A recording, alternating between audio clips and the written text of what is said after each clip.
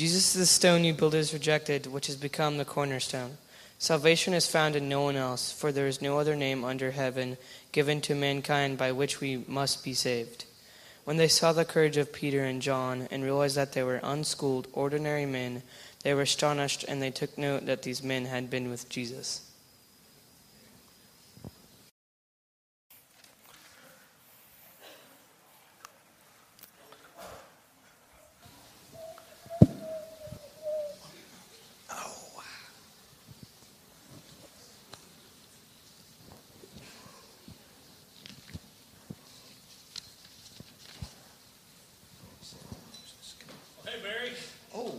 Hey, man, what are you doing up here other than being a prop for a stupid skit that we wrote? Yeah. Oh, I am I'm doing well. Like, I took my gauge just then, doing pretty good. And just spending a little time in the Word of God, in Scripture. And Awesome, man. Well, hey, tell me about it. What you been reading? Well, I started one of those, and then all these people listening, I'm sure you eavesdropping people here, but like those Bible reading plans, I started one of those this year, and it started off in Genesis. So I heard about creation and the awe of God's Spirit hovering over waters and bringing order out of chaos. And then there's this walking, talking snake that nobody seems to have a problem with. It's just natural for the anyway, and it comes in and kind of throws a wrench in God's perfect creation, and so God decides to start working with this family, and though they make tons and tons of mistakes through the patriarchs, God still partners with like Abraham and Isaac and Jacob, and man, it's been pretty awesome. Pretty good. So you got through Genesis. Where are you at now? I did. Exodus, part of the whole Pentateuch and stuff, and Torah, but you have to fast forward a few hundred years, but all of a sudden God's people now are in slavery. They've been there for several hundred years, and so they cry out to God. God listens to them. He delivers them. He attacks these Egyptian gods with these plagues that it goes against them. He goes to war with them, gets the people out. He takes them to the wilderness and up to this mountain and says, hey, I want a relationship with you guys. And I want to use your voice to just bless others, to proclaim what really matters in life, and to be my people. And so I love that part of Exodus. It reads like a movie. I mean, it really does. It's incredible, epic, incredible story. So where are you at now? What chapter are you in? I have made it finally to like the second part of Exodus. So like Exodus 25 is where I just started reading verse 1. Yeah, what's happening in 24? Tell me real quick, and then I want to ask you to read a little bit of it. All right, so like there's this mountain, and God's invited his people to like, all right, I want to be in a relationship with you, and so I'm going to set apart these different things that you need to follow in order for me to come and dwell in your midst. And like God's offered, I'm not going to be far off. I'm not going to be like, I'm coming to dwell I'm going to set up a tent. Like it's basically what I got so far. But well, it sounds awesome. I mean, it can't let down from where you've been. So if you don't mind, read it out loud. I'd love to hear a little bit of it. I'm going to just settle in here and just listen. And maybe all the people who are awkwardly listening to our conversation can settle in too. So turn around. Let's hear. Face your own table. This scripture is meant to be heard, I think, and listened to. So it only makes sense if you are eavesdropping out there in whatever place we're in. I'm in Exodus chapter 25, starting about verse 10. Hear the word of the Lord. I think that's how you're supposed to start this. They shall make an ark of acacia wood.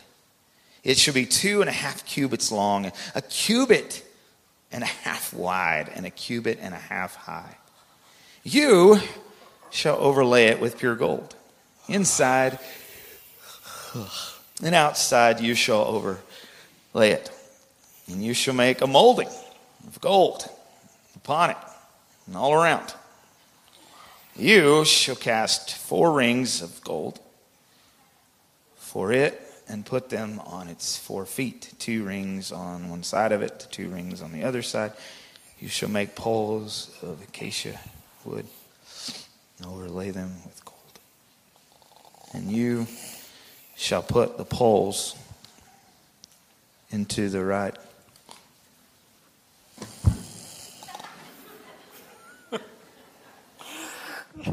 Now, no disrespect towards Scripture. And thank Barry real quick for coming up here with me. Appreciate you, Barry.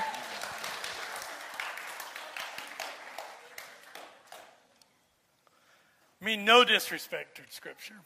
But if you've ever done daily Bible reading, there is an epic that happens through Genesis. And then you get into Exodus. And then you get these plagues and these amazing stories. And if you've been following along with our stupid little skit here, you know that by the time you get to Exodus 25, Moses has been invited into the presence of God. In chapter 24, him and the 70 elders, him and Aaron and 70 elders, 72 guys. There's a connection to the New Testament there that we won't talk about. But 72 guys get to commune with God on the mountain of God, Mount Sinai. And you're thinking, man, this is awesome. And then you get to verse 20, you get to chapter 25, verse 10. And Scripture turns, and there's this strange experience we have with it. It's a place where daily Bible readers go to die. Because you get not a visual blueprint, you get what is strange to our 21st century post-Enlightenment ears. You get a written blueprint. Cubits and feet and gold and overlay this, and it repeats itself over and over and over. And honestly, without any disrespect to Scripture, just with our modern ears, it can become snooze-inducing. And the section that we're talking about this morning, of course, is the description that God gives Moses on top of Mount Sinai about the tabernacle. And the reason we're even talking about this today is because starting on Friday and then opening up on Saturday, we're going to have a full-size replica of the tabernacle. We're going to be hosting this thing. And even more important than that, large chunks of Scripture are dedicated to this thing called the tabernacle.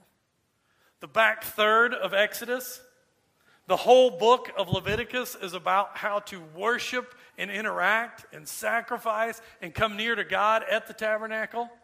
Parts of Numbers, and then Scripture is centered around this tabernacle life all the way up to the time of Solomon when he builds the temple.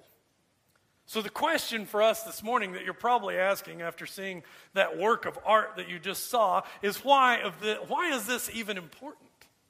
Maybe you've gone through Scripture and read Daily Bible and you just try to skim through this time. Or maybe you're even new to the Bible and you're going, why would a modern Christian church host a tabernacle? Is it important for us living in 2022? And you know, or we wouldn't be doing this today, the answer is what? Of course it is. Yes. The tabernacle, as you will hopefully experience as you go through and volunteer with it next week, and my prayer is that you will discover today, is a model of a reminder of the love and nearness of God. So let's jump into it right now. Let's jump into, grab your Bibles. There's no notes on the app today, but grab your Bibles, grab a bulletin if you want to take some notes on this. If you're a student of the Bible, you're going to love this. But let's go to Exodus 25. And allow me for just a few moments to nerd out, okay? We're going to nerd out for just a moment, okay? We're going to jump into this, and we're going to understand why the tabernacle is so important. So get your Bible nerd glasses on with me, and let's jump right in. I'm going to go through this fast. Now, Exodus, like any other book in the Bible, is structured, highly structured to be Jewish meditation literature. It's woven together in a beautiful way to push the reader towards what Scripture is about. And Scripture is about God. It's about revealing who He is. So Exodus is assembled like this. It's assembled in three major movements. Chapter 1, verse 1 through 12:16 is the section of enslavement to liberation.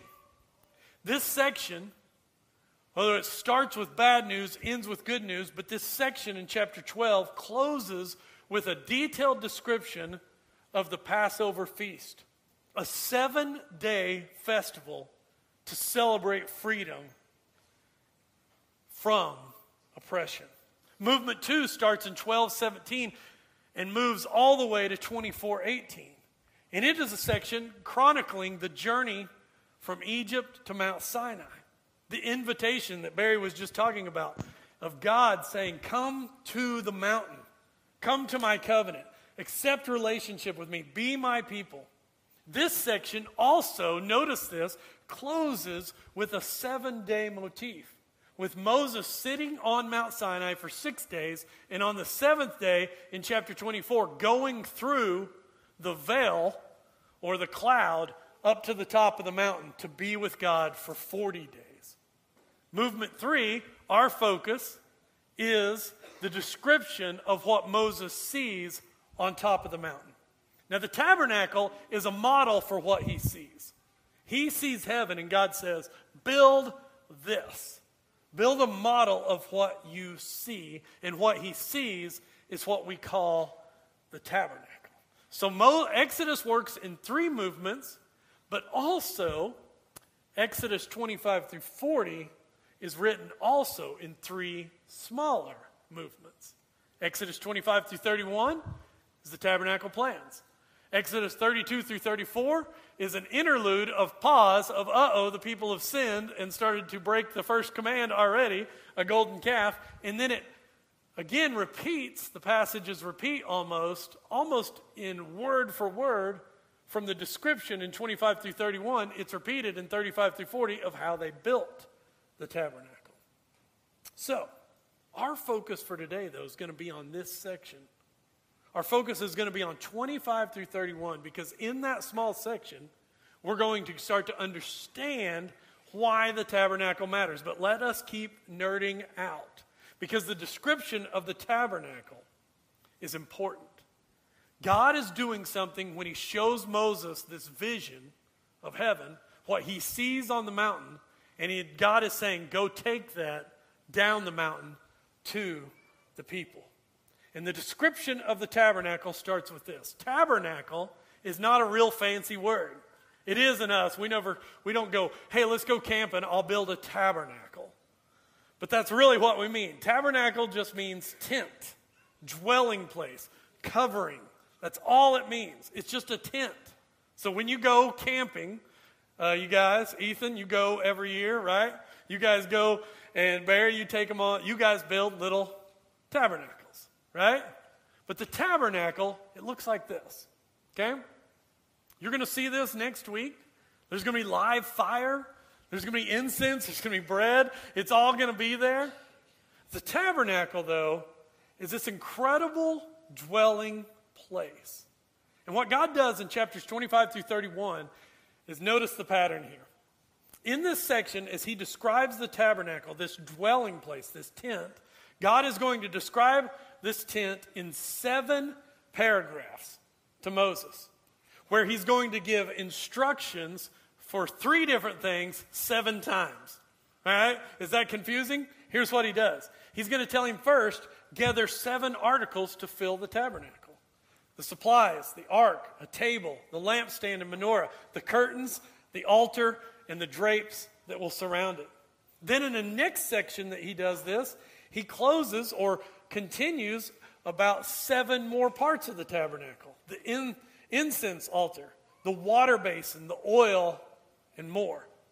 Then, chapters 28, 29, 30, and 31 close with a description of 7 more articles that the priest will wear as they approach the holy place.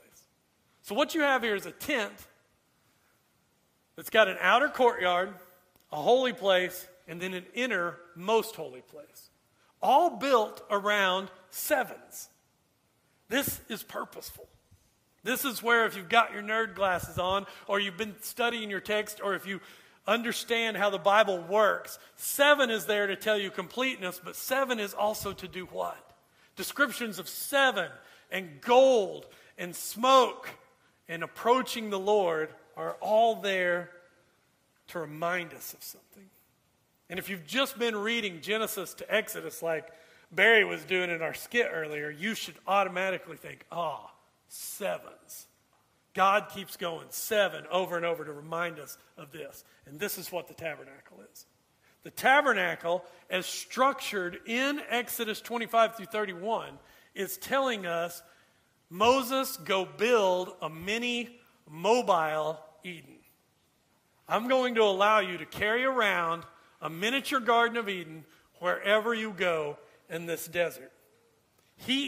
God is giving them an open door to fellowship through the tabernacle. It is a vehicle of relationship, an invitation back. Now, a couple more things. This is clearly seen.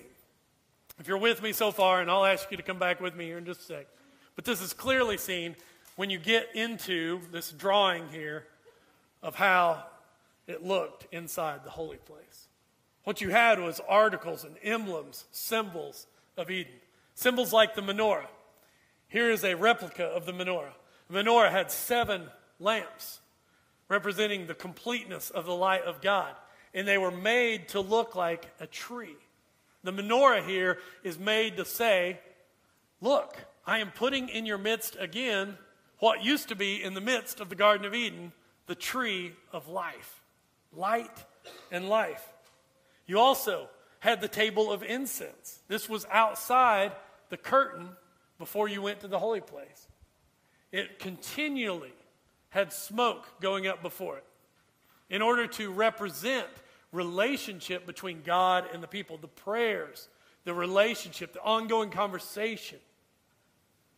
The song that Corey just led us in that we struggle with a little bit, on and on we walk together, Christ is closely by my side. That could have been a theme song for the table of incense. The idea was we get to come into the presence of God. There was the table of showbread, which I don't have a good picture of, which was across from the menorah. And it was continually lit 24 hours a day by the menorah to show the bread in the light of God, saying God will always be present. He will be here. And then finally, in the most holy of places, there was the ark, representing the mercy seat of God, or the atonement seat, his throne, where you could go and the priest once a year would go meet with him. Now, finally, one more quick thing is if we go back to our picture of this mini mobile Eden, what we have, which I'm not going to show the picture again, what we have is a 3-layered experience with God. You have an invitation, and it might help you to think about this in these terms. If you think about the tabernacle, and when it's on our campus next week, it's going to have an outer court, a holy place, and then a most holy place, which is a model of concentric circles of exactly how God shows up on Mount Sinai. You have the camp of the people, then you have the mountain where the 72 went up and feasted with God, and then you have the most holy place where Moses went, which is the exact model that early creation, the first creation, God's original intent for creation in Genesis 1 and 2 was meant. You had the earth, which had, it's not the Garden of Eden, it's the garden in Eden, it's the garden in the creation, and then inside the Eden place you had the life, the tree of life. So 3 concentric circles. So, nerd time over. Some of you wake back up, come back with me, because we're going to get back to the question here. Okay? The question is, why is this important? It's important for this reason, and please hold on to this. The tabernacle, when we discover it, and we're going to discover a little more of it here in a moment, contradicts and confronts a long-held Christian half-truth. And that Christian half-truth is this. We often say, well, God can't be in the midst of sin. Or we might say it, sin cannot be in the midst of God. Which is true, but it's only half true. Because when you see what God was doing in the tabernacle, is he wasn't saying from a distance, oh, you guys are so sinful, let me stay over here. He, in fact, invites Moses up to the top of the mountain to go, I want to show you how I can be in the midst of you. You see how that's a half-truth? It's a lie to tell people that God can't be in the midst of sin when he shows up in the midst of sin all the time. He builds a tabernacle and says, I'm going to set up camp right in the middle of this sinful Israelite people so that I can show them and invite them back to what really matters. That's the heart of the tabernacle. An invitation by God to say, come back to the mini mobile Eden. Come back and know me. Now, so what, right? I've probably lost half of you. I'm working on another 3/4 of you. You're like, who cares, Jake? You can study that and have fun in your office on Tuesdays like you do, but we don't care, right? Well, I did have fun this week, so shut it, all right? I had a lot of fun studying that. It's so cool to me, the 7s and the 3s and the way it's structured. But I want to answer that so what? Because this is good stuff for Israel. This is good news for Israel. That in the midst of their sin, and even in the midst of them sinning right in the middle of this description, God still says, I'm going to build it anyway. It's good news. But for us, who answer the question, so what we realize is we have even better news. See, this is a good news story. If you're interested in the story of Israel, it's a good news story. But our story, when we start to look at Jesus as the tabernacle, becomes great news. Don't you just love a good news story that becomes great news? Or don't you just love a good day when it starts out at 8, but by noon it's even better, and by 5 it's even better, and by bedtime it's been a great day. Everything just lines up. I heard this story years ago. It was 1999. This story of a man whose good day turned out to be even better. It's a story of an Australian truck driver. His name was Bill Morgan. And his story started in tragedy as he was in an auto accident with his truck and another truck. He was left basically for dead. They got him to the hospital and he was in a coma for 12 full days. It was on that 12th day that the doctors had told his family, there's barely any hope. We can keep him alive, but if you pull the plug, he is not going to live much longer. But Bill Morgan on the 13th day, suddenly, out of nowhere, woke up from his coma and was perfectly fine. And miraculously, he walked out of the hospital because he was so fine on that 13th day after just running a few tests. He woke up from a 12-day coma and on the 13th day went home. He was feeling so good about himself and so lucky that he decided to stop by a convenience store. He stopped by a convenience store where he bought an Australian version of a lottery ticket. I don't know what that's called, a wallaby or something like that. And he bought that and he scratched it off where he won a brand new car. He had just wrecked his truck. He thought his day was going great. Well, this story started to take off. His good day was starting to get better. A local news station, as they heard about it, it's not a big deal for somebody to win the lottery. News doesn't usually pick up on that.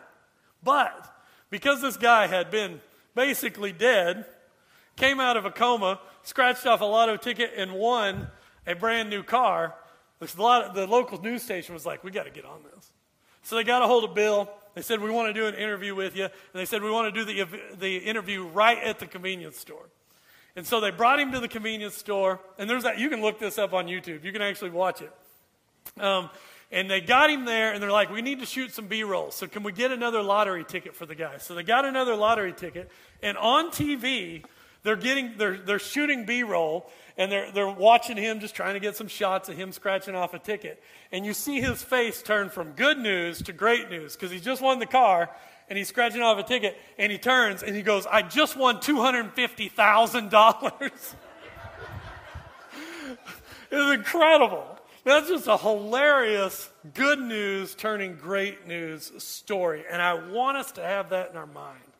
Because that is the story of when we look at the tabernacle through the body and life and salvation of Jesus. Our story is not just good news, it is great news. And it's because of this. John 1:14. Look at how John speaks of Jesus. Y'all know this passage. The Word became flesh and made his dwelling among us. Right? We have seen his glory, the glory of the one and only Son, who is sent from the Father, full of grace and truth. Now you may say, well, yeah, Jake, what's that have to do with the tabernacle?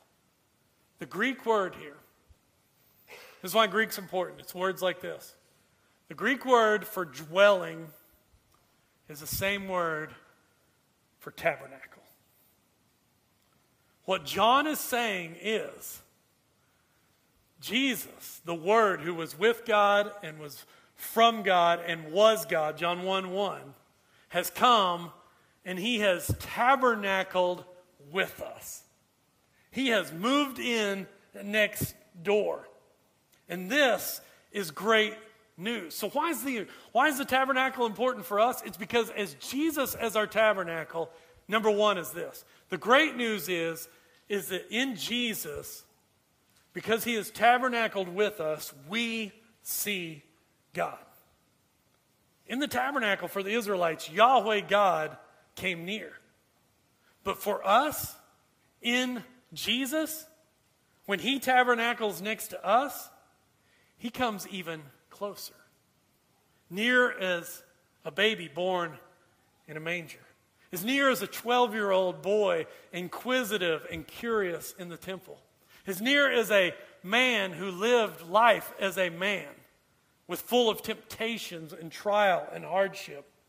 And as near as a friend to disciples who later would become the apostles. As near as a Savior that for each of us bled and died. But even more than that, the great news is that in Jesus we see who God really is. It's Hebrews 1:3. He is the fullness, right? He is the perfect representation of who God is. But even greater than that, church, now this is just truths you guys know that we need to dwell on this morning. It is that he not only tabernacled next to us, through the Holy Spirit, he tabernacles in us. And our awareness of that, our awareness of that great news and living into that reality will change everything in your life. When is the last time, church family, you spent a little time just going, I want to believe the promise of the Great Commission? Where Jesus tells the disciples, go make disciples, and I will be with you always. See, that should change everything for us, right? Is that we are walking, living, breathing tabernacles of the presence of God. That wherever we go, the presence of God goes with us. Second thing I want us to mention out of Jesus is that the great news of Jesus as our tabernacle is this. Is that through Jesus, we get to draw near to God and near to him together. This isn't a Lone Ranger show. It isn't one of us out there blazing the trail. I want you to hear these words. It's going to be on the screen. It's Hebrews 10:19-25. And honestly, I worked on this section of the sermon more than any other because I wanted to try to convey this passage and do it justice. And I have failed this morning. So I'm just going to let the passage do its best. Listen to this passage. It's Hebrews 10:19-25. The Hebrew writers talking about what Jesus has done is going to give us a depiction of the tabernacle, of the temple, and what Jesus has done on our behalf. And notice what this does when it draws us together. The Hebrew writer says, therefore, brothers and sisters, since we have confidence to enter the most holy place by the blood of Jesus, the place that only one priest should go once a year, now in Christ, the great news is we together, brothers and sisters, get to enter into that space. By the blood of Jesus, by a new and living way opened up for us through the curtain. That is his body.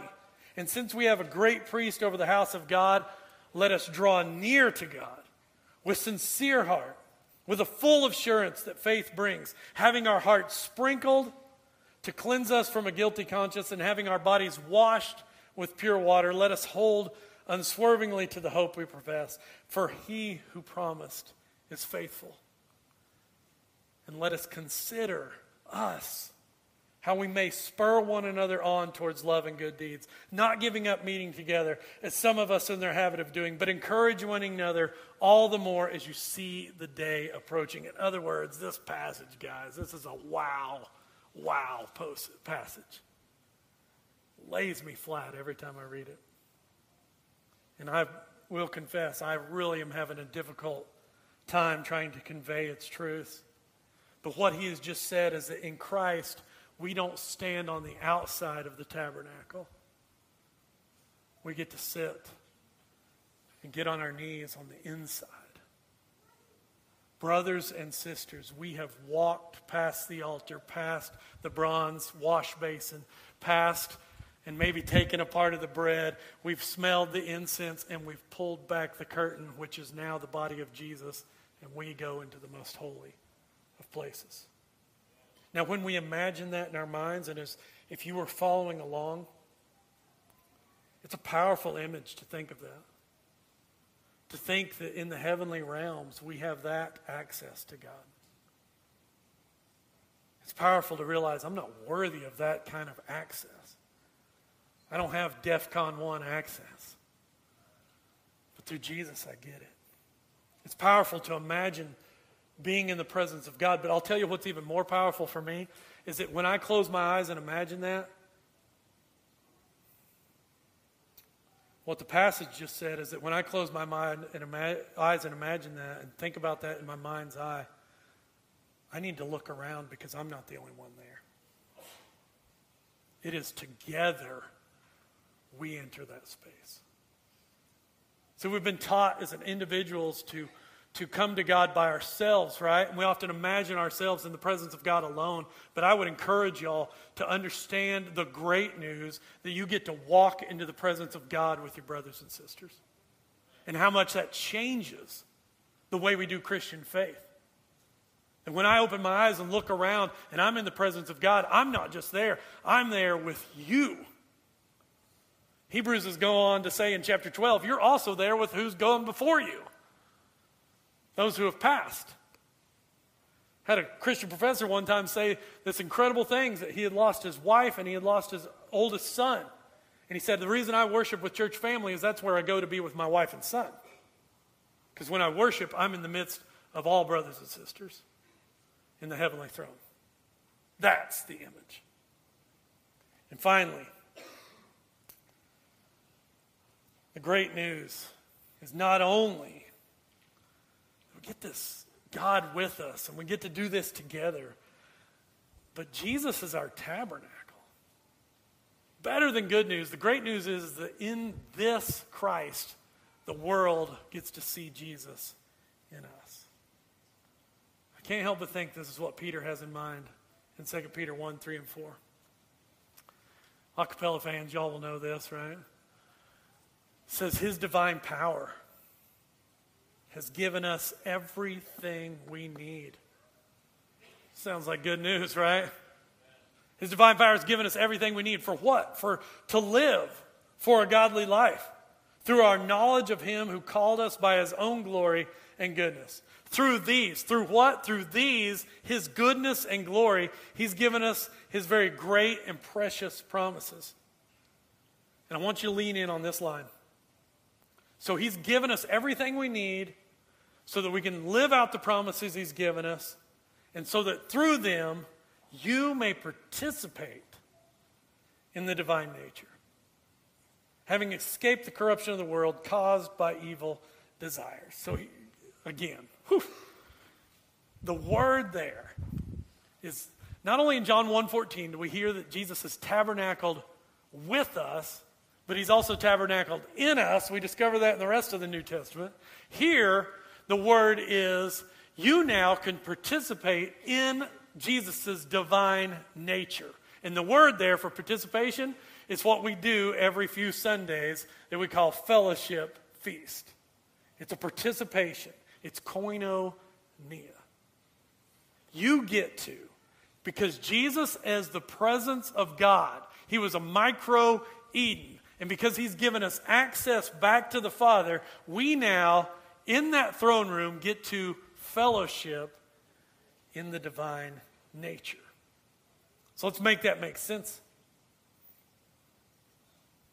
Here's what that means.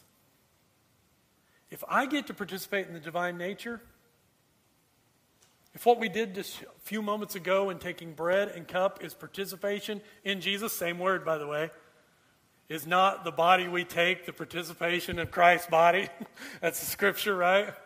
1 Corinthians 10 and 11. If that is participation, what Peter is saying here is that should matter. So Moses comes down the mountain after 40 days. You guys remember he comes down the mountain? He's got the tablets. This is the second time he comes down.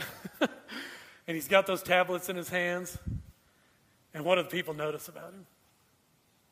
Something a little off about Moses, right? Anybody remember? His face is lit up like, right? Right? And it's not a sunburn. It's like a spotlight. Right?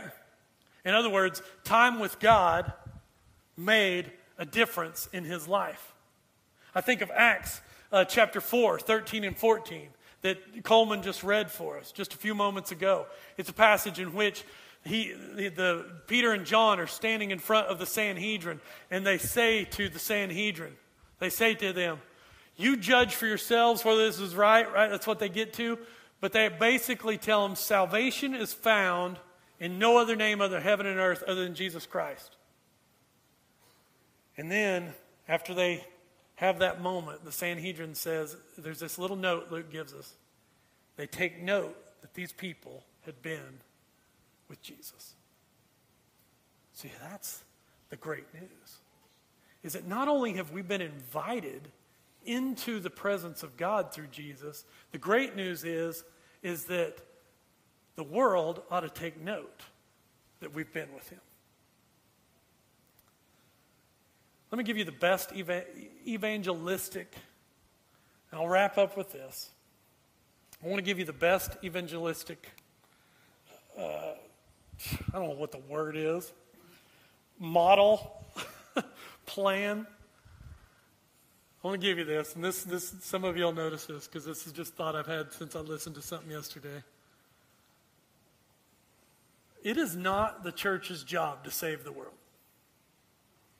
It is Jesus' job. It is the church's job to display Jesus so that the people can see they need saved.